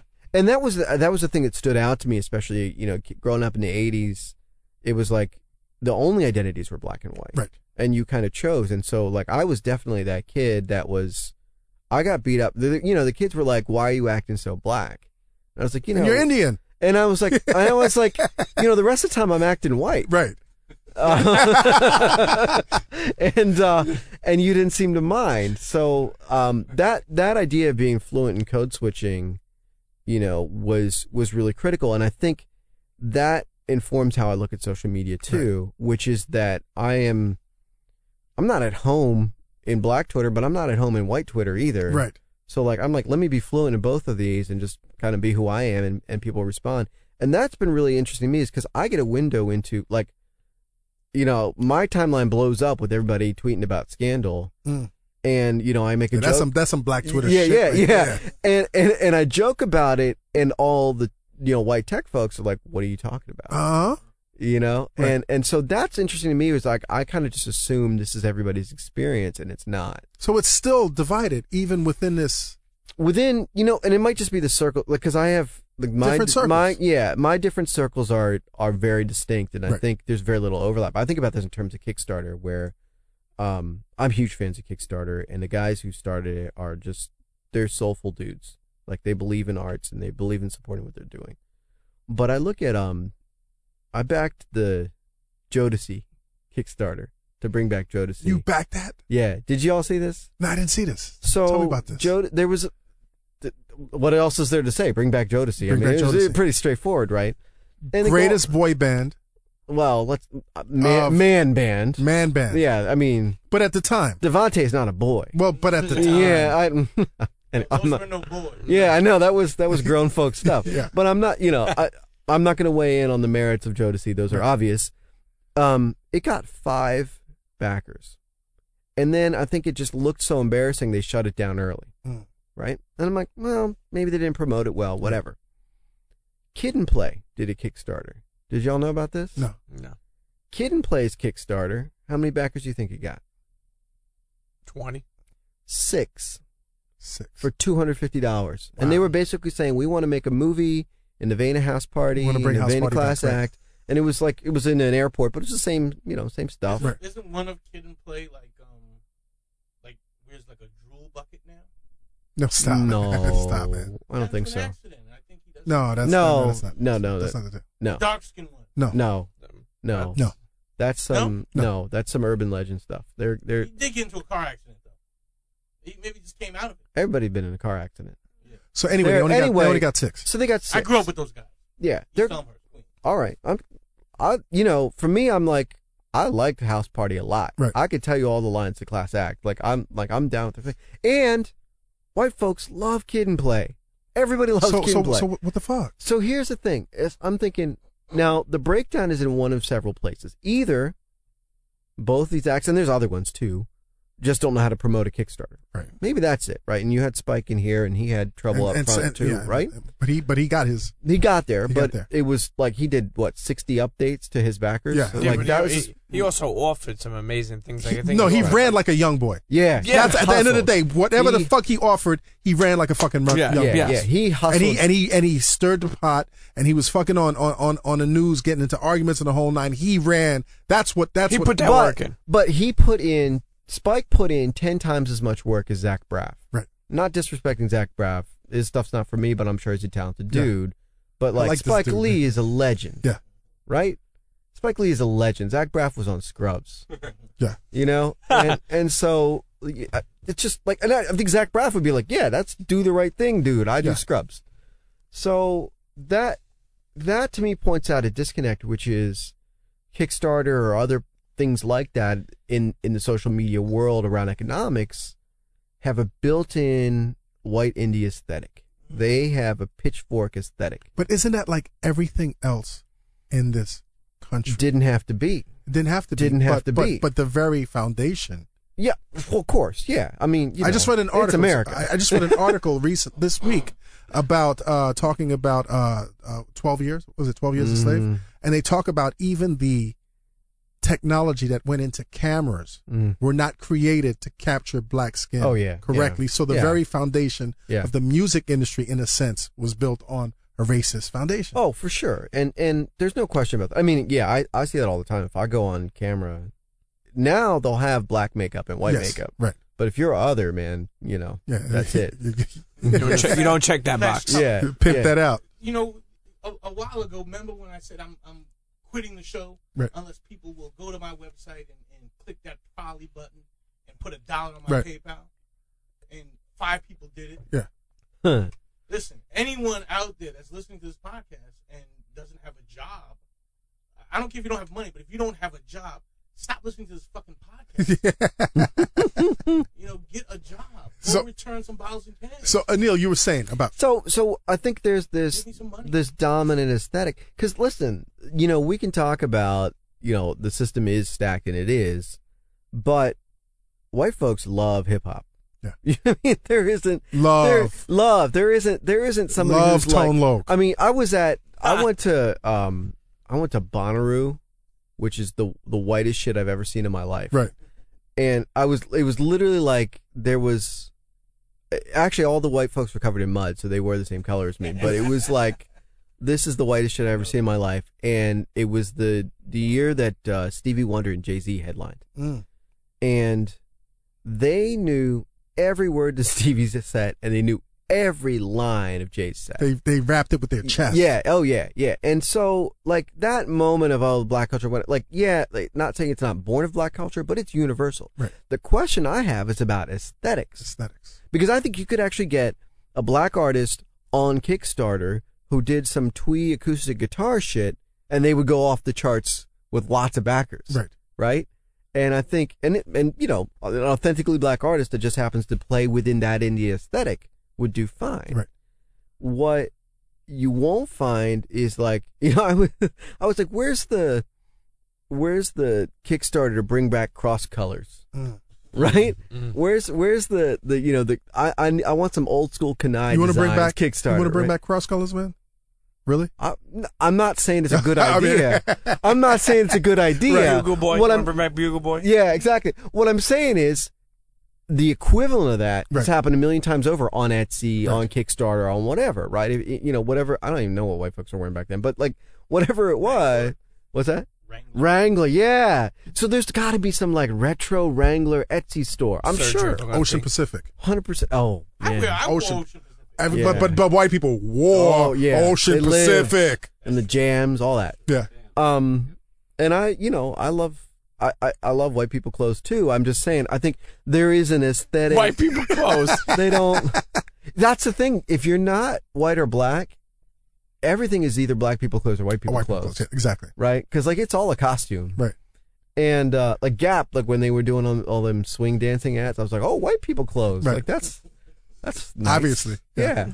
So anyway, I think that's the thing I think about a lot is the networks, the social media tools, the social media software is built with values baked into it. The defaults in the software are how we express our values. And the aesthetics and the choices made around who you promote, who you feature, says who your network is. And the tech industry will insist they are neutral, and it is a lie. It's a lie. It's bullshit. And what they do is they choose. I got a suggested user. My account was suggested as a user on Twitter. Mm-hmm. And when people signed up, the reason I have whatever 400, 500,000 Twitter followers is because I was a suggested user. On my own, I would have got 100 or 200,000. Right. But I got baked in. There are people that have a big YouTube channel because they were featured on the YouTube homepage, and there are people whose Kickstarters got over the line because they were featured on Kickstarter's homepage. Right. The platforms make decisions about what they're going to promote as their aesthetic. Of course. And what about iTunes? Oh, iTunes, man. Now, iTunes have been good to us. Yeah. They've been good to us, but it's problematic. Yeah. And so they're picking winners, and what we have to do is first acknowledge you're picking winners. This isn't some neutral, the algorithm makes the choice. How difficult is it to accept that there's something wrong with the system? For me, it's easy. Well, for them. for them, they say it's necessary, and I actually think that's true. I do think you have to seed things with content and get it going, right? You got to have a couple folks show up at the party early. The question is about how thoughtful they are about how they seed it. I look at it where I'm doing this company Think Up, and we're picking who are the media outlets we're going to talk to and the blogs we're going to talk to. Are we going to do early invites for people that read TechCrunch, that read Engadget? Or are we going to do it for people that read Rap Radar? Mm. Or are we going to do it for, whatever site you want to people that listen to the Combat Jack show. For people that listen to the Combat Jack show.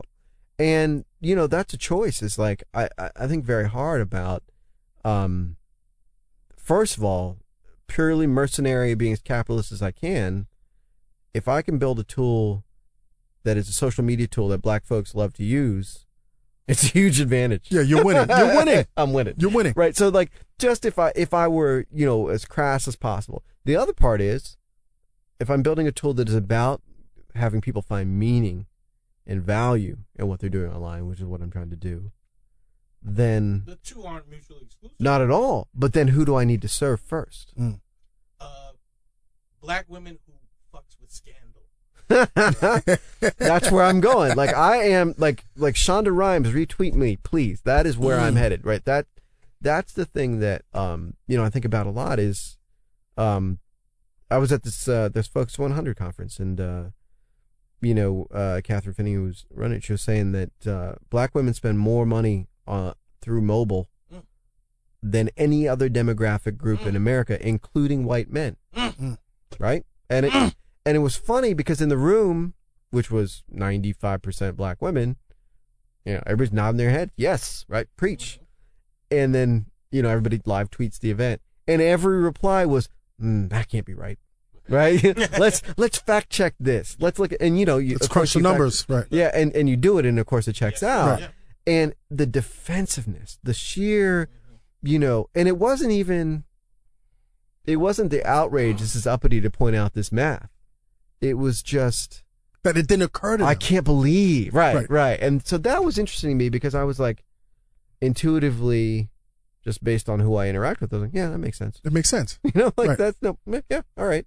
In the same way of like, how could you believe that some huge percentage of motels in America are run by Indians when we're 1.5% of the population? Right. You're like, well, if you ever been to a motel, it's not hard to believe. Right. You're like, yep. But supermarkets, definitely. Yeah. Groceries, definitely. Yeah. So based on this conversation, man, do you think that social media is changing? It's grown up. It's the culture of American culture. Yeah, for sure. No, 100%. And I was saying this during our break. I'm surprised at the shit I get away with on Twitter. Yeah. And I'm surprised at the shit that, I've never been in a public forum with so many black people where we talk about the things that we talk about with such with such passion. It has a chance to graduate out too. Yeah, I tweeted this morning some shit, and you actually favorited me. And I'm actually surprised that nobody's been knocking on my door yet. And I'm not saying any revolutionary shit. I'm just like, it's the freedom I have to say what's on my fucking mind. To tell the truth out loud about something as straightforward and obvious as white supremacist culture. Right.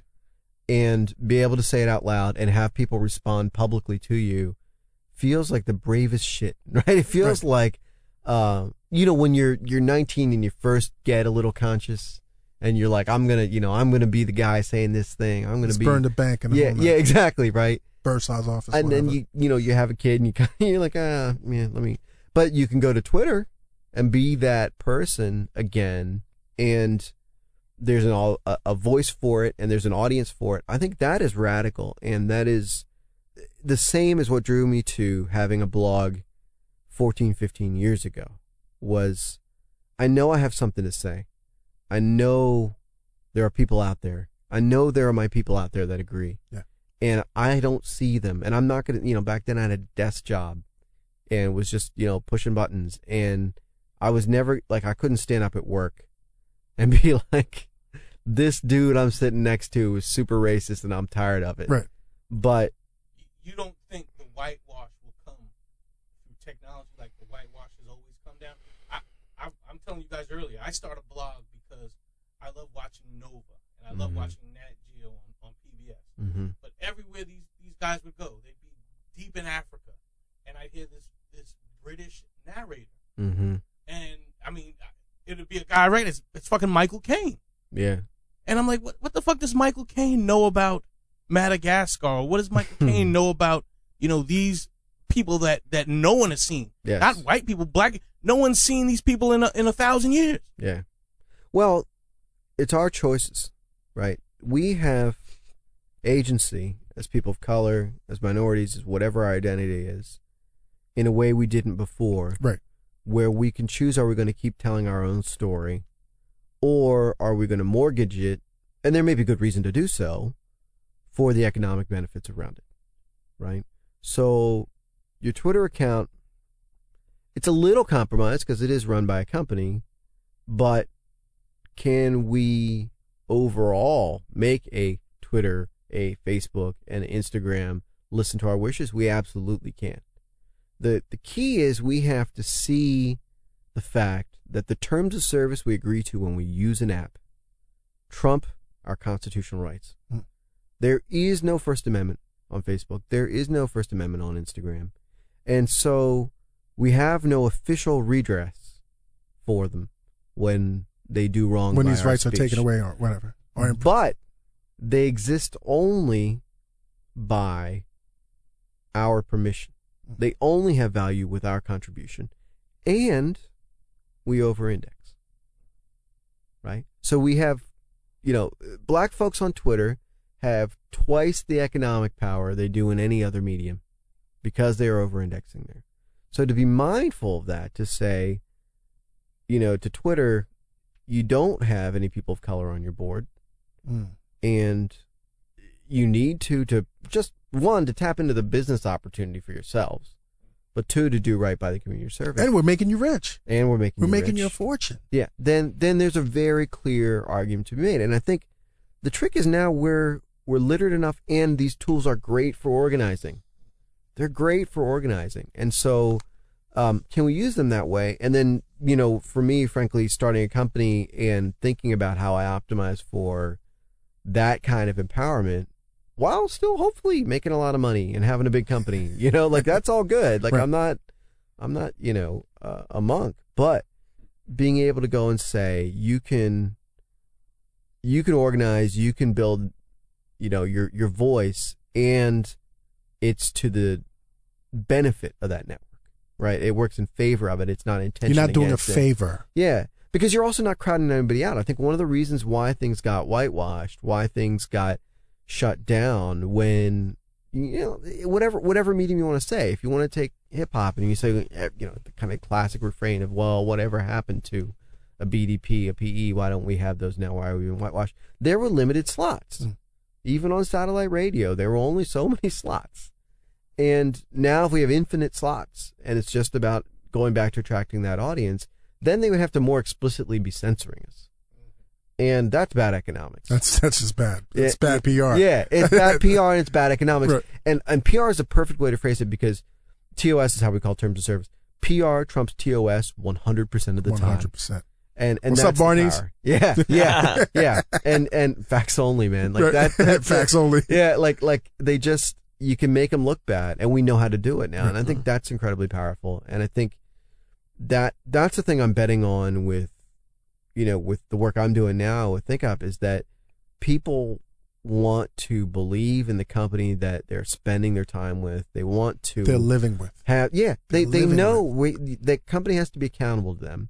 And the more you can go, like we're going all the way the other way. I'm like, here's our terms of service. Y'all edit it. And just like go in like Wikipedia and make changes to it, and let's see what we come up with. And people have done that before. I mean, and we're not inventing that, but I think being able to really push that out front, those are the things that, you know what, 1/10 of people are ever even going to look at that. You don't look at it before you hit I agree when iTunes updates. What we're saying is, well, if you're like, but I know one of the people I follow did look at it. Right. Then there's a little bit of accountability. There's that cosign, and right. And this was the promise of the web, was that we were going to have that bit of accountability, and this is the thing, the positive aspects of democracy or representation, whatever, was that idea that we were going to have a say in these things, and that is something the web is really good at if you let it be. Tell us more about Think Up.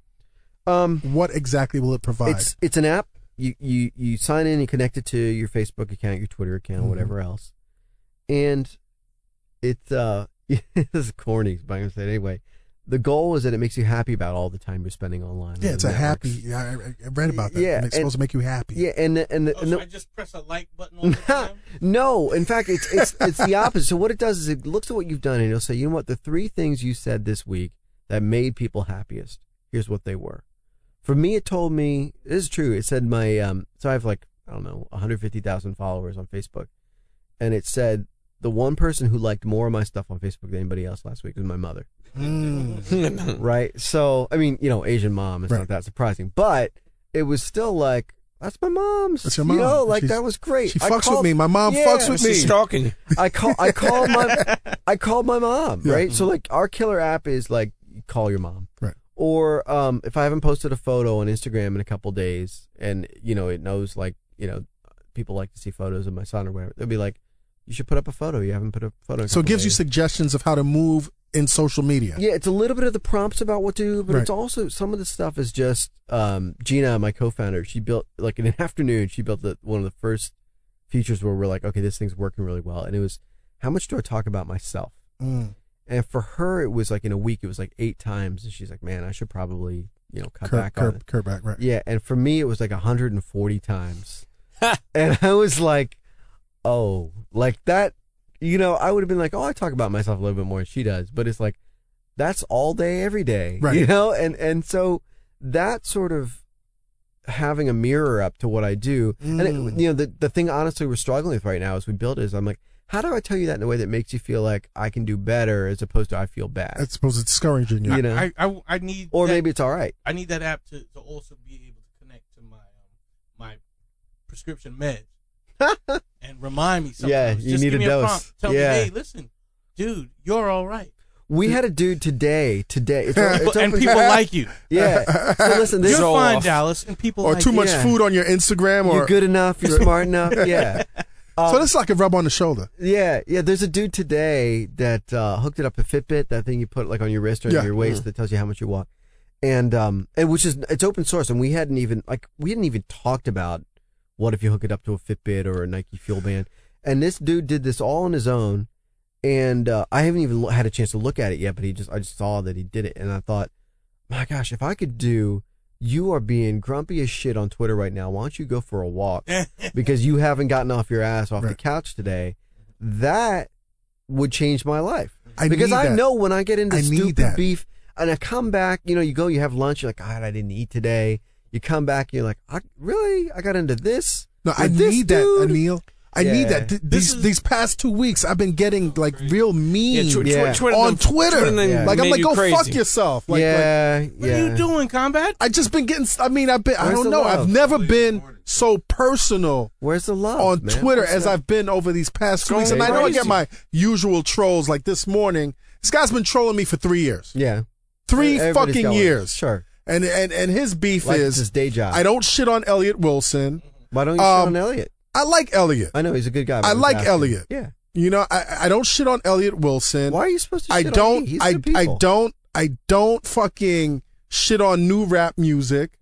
and he hates me talking about white privilege. Who is this? But Uncut? he loves no, it's not. But he loves listening to the podcast, and I was like, "Yo, fuck yourself." I wish this dude would follow me so I can tell him to go fuck himself too. But that's what I did, and I haven't said that shit since 2011. So it's like I'm starting to get. You're off the wagon. He's going crazy. I'm going crazy. Dallas, do you know that? I'm telling people go fuck themselves. Combat called someone an Uncle Tom on last fucking week. Twitter last week. Man, yeah, because he's like, the kid shouldn't have been shopping at Barney. Go fuck yourself. No. Yeah, so he's but I'm losing it because of all this shit that's going on Yeah. in my environment or in my extended environment, and I'm taking that shit personally. That's where we're headed. I mean, I keep thinking about. I don't like being mean on social media. Can I tell you the realest shit ever? This was the who the fuck am I? Right. Looking in the mirror thing, which was my son's 2.5. I have spent more time reading my Twitter timeline since he was born than I have spent reading to him. I can relate. And I'm like, I don't. Do you read your Twitter timeline to him? Problem solved. Yeah. Problem solved. Son, do you know what shit happened in Scandal? Do you know? I got to tell you right now. Do you know you mentioned before? Let him finish. Okay. No, I was just saying, I would just be reading like Carrie's got a white coat on, son. No, I thought about that a long time, and then the first thing was like, knowledge of yourself. I was like, you know what? It's not going to change. Right. I'll read to him more, but ultimately it's not going to change. And so then the question is, well, what did I get from it? And then if I look back at my life, the last 15 years, from being on social media, being a blogger, being on the web, I got my career, I got my wife, I got my friends, I got my whole life. Right? I got social media from being on the web. Right. And so this medium can do powerful and amazing and beautiful and life-changing things. Right. I just have to make sure I'm on track. You're balanced. And right now, if I'm on Twitter and Facebook, the only way you can see what I'm really doing, get a real feel for what I'm interested in spending time on, is if you're an advertiser. They can know. They can know, right. But I can't know. So why can't I know as much as Pepsi knows about me you when they want to buy an ad to put in front of me on Twitter or on Facebook? Because you're not a lab rat, right. God damn it. And that's it. And so if I can know that much, then I can find the grace, the kinship, the value in all that time spent to tell my son when he's old enough to ask, Daddy, why are you all staring at your damn phone? I say, some part of it is, son, I'm paying the rent. I'm working. Yeah, I'm working. Daddy's working. Right, Daddy's working. And some of it is his friend just moved, out of the country, and I'm like, I'm talking to your friend's daddy, so we can find some time for y'all to play together or go on FaceTime, whatever it is. But you're in the equation now. I can contextualize it, yeah. And that is the thing that was missing for me. And admittedly, this isn't what everybody wants. Some people are just like, whatever. I took a picture of lunch and I put it up on Instagram. I don't so need what, any of this. bitch? Yeah, which is fine. Right. And I don't. If there's 1.2 billion people on Facebook, okay, I only need 120 million of them to use this app. Right. I only want 10%. That's a rounding error to them, but that's good for me. And I think 10% of people on social media are like, I'd like to be a little bit better at it. I'd like to be a little bit more mindful. And that's what ThinkUp does. I need that. I mean, 2 days ago, I made dinner at home, and my 2 teenage sons sitting at the table, and both of them are locked in on their iPhones. I'm like, put the shit away. And they're like, you do the same shit. Yeah. So they're not gonna. They're not gonna listen to me. No, they're not gonna listen to me. But if they had some shit that we were all plugged into, I like the fact that they also told you do the same shit. Yeah. I like your house. Kids don't lie. Don't man. Yeah. Don't like my house. Everyone cursing at each other. No, I curse at them. Okay. There's one way. Right. No, but I mean, but we're also setting a standard. I get mad at my daughter that she's always on the phone, but meanwhile, I'm always on the phone. Right. We come to a point in time where I remember where I used to love to eat and read a newspaper. Now I love to eat and look at my phone. Yeah. I mean, this is what happens. But, earlier you mentioned to Combat that you chose to favorite one of his tweets. Yeah. What was the reason behind that? Because you seem like you were, you had some type of information. Yeah. So the favoriting is the signal, is I got you. It's the head nod on the sidewalk, and so I like to do that a lot. And we were talking about. I was talking earlier about like how do you retweet, how do you favorite. One of the things I did with being able to see the data of what I was doing on Twitter was I tried to keep a pretty even balance of men and women that I follow on Twitter, and done a pretty good job. It's like, I don't know, it's like 52% or something, one way or the other. I don't remember. And you do this just by looking, like, whatever. Like, how do you because the app can go and look and see these names generally. And you do this through ThinkUp. Yeah. Well, this was before we had built it into Right. ThinkUp, and so there was I forget even the name of the service, but you would sign in and it would tell you follow Your demo. X percentage. You're right. And it was I need more white in my life. Yeah. I do. I got to get out the ghetto. I love white folks. You know, I got to get out the ghetto. Some of my best friends are white, so if you need a hookup, Yeah, I need a hookup. I need to get out the hood, man.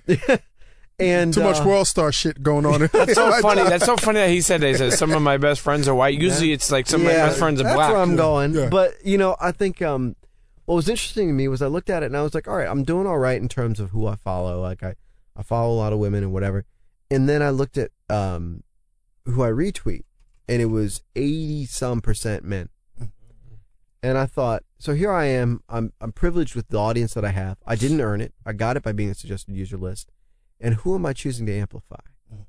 Is it who needs to be amplified, or is it people who already have a voice? And it was funny because I said, let me just do this. This is my New Year's resolution. And this is actually, I think this is the first time I'm talking about this publicly. I've said this privately. This is the place to do it, man. Let it go. My New Year's resolution for this year was, let me just retweet women, and maybe sometimes like organizations or institutions, but especially if I know that a woman is running the organization, but basically just retweet women. And I found it like there was a gadget launch, some iPhone or something, whenever it was coming out, and I almost I was about to click on let me retweet this dude, and I thought, everybody's talking about this. There's plenty of women that have as much insight into this, but I was either just amplifying the usual voices, or was I trying to win favor with the guy if I amplified you because I got a big audience and I hooked you up. Right. And that was interesting because it made me think about why was I doing it, and I hadn't been mindful. Mm-hmm. And I don't ever want to not be mindful, least of all in the areas where I have the most privilege. Right? And so that was something to really reckon with, was I knew I was privileged and still didn't act right. Right. And that really stuck with me. And it's funny because I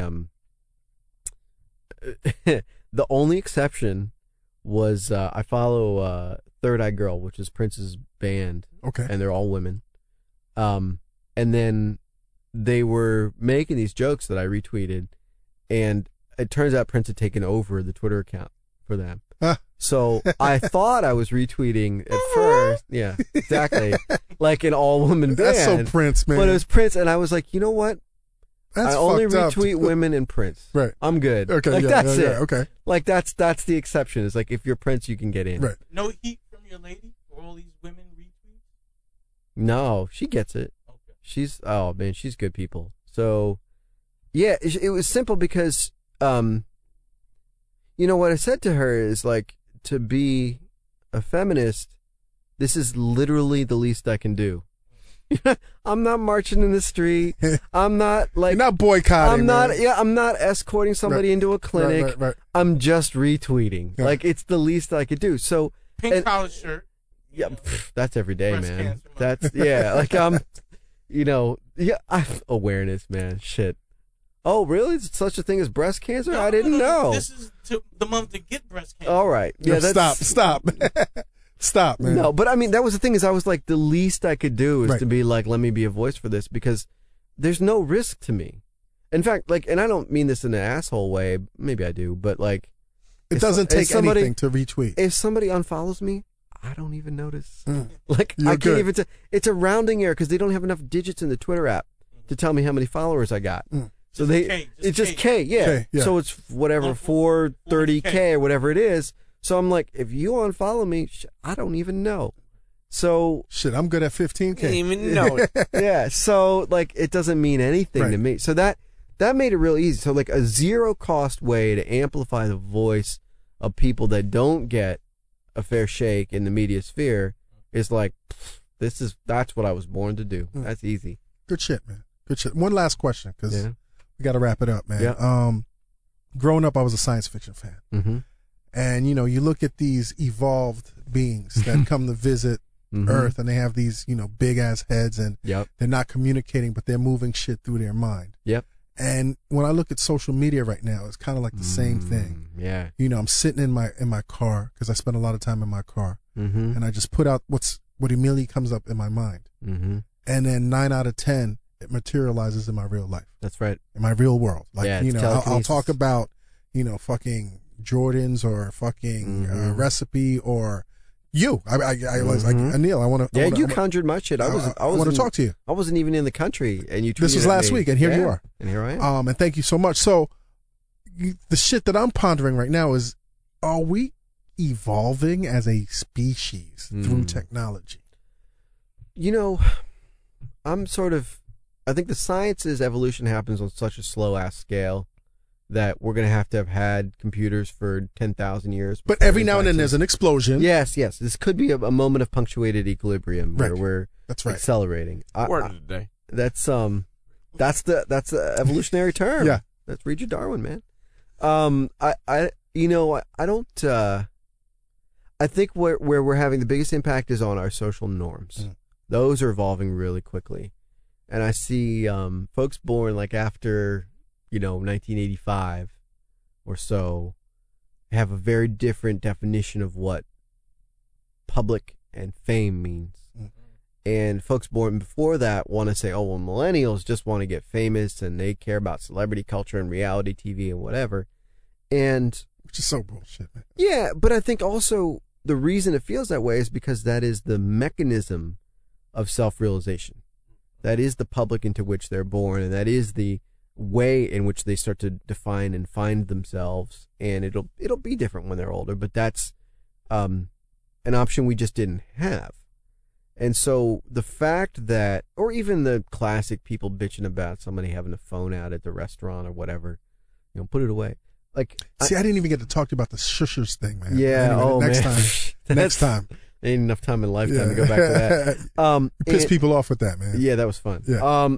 And so all these social norms, whether it's should you text at a movie, should you have your phone out at a restaurant, whatever, it's really good that people are getting upset about the change because it means the change is happening. And the change is real. Yeah. real. And it's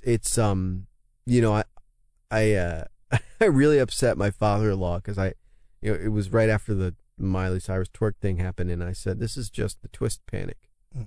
Young people move young people, and so when young people move their hips in a way that evokes black culture, folks get scared And nervous. That's it, right? Yeah. And I feel like social media changing the way we interact face to face feels scary and disruptive because it's rock and roll all over again. Because it's I'm having to reckon with the fact that they did make something new. And these young people are using it as their native language. And, I felt blogs were to the web what sitcoms were to TV. This is the native idiom, the native format of this medium. This is what it was born to do.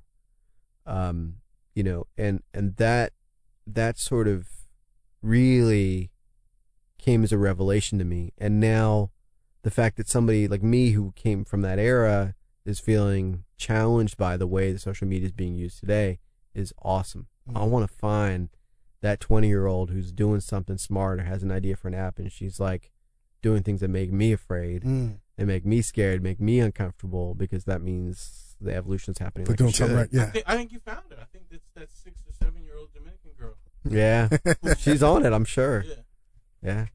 Well, Anil, man, this has been an honor. I mean, I didn't know what the fuck we were really going to talk about, but this is actually one of my favorite episodes, man, in terms of talking about shit that we don't ordinarily talk about, man. Anything you need from us, anything you need to push. Thank you. I appreciate that. I'm just a tweet away, man. Yeah, well, for the chance to get to talk to you and to be a peer to all the other people you have in the show, let alone to yourself, and to kind of show you run, it's a real privilege. I appreciate it. Thank you, man.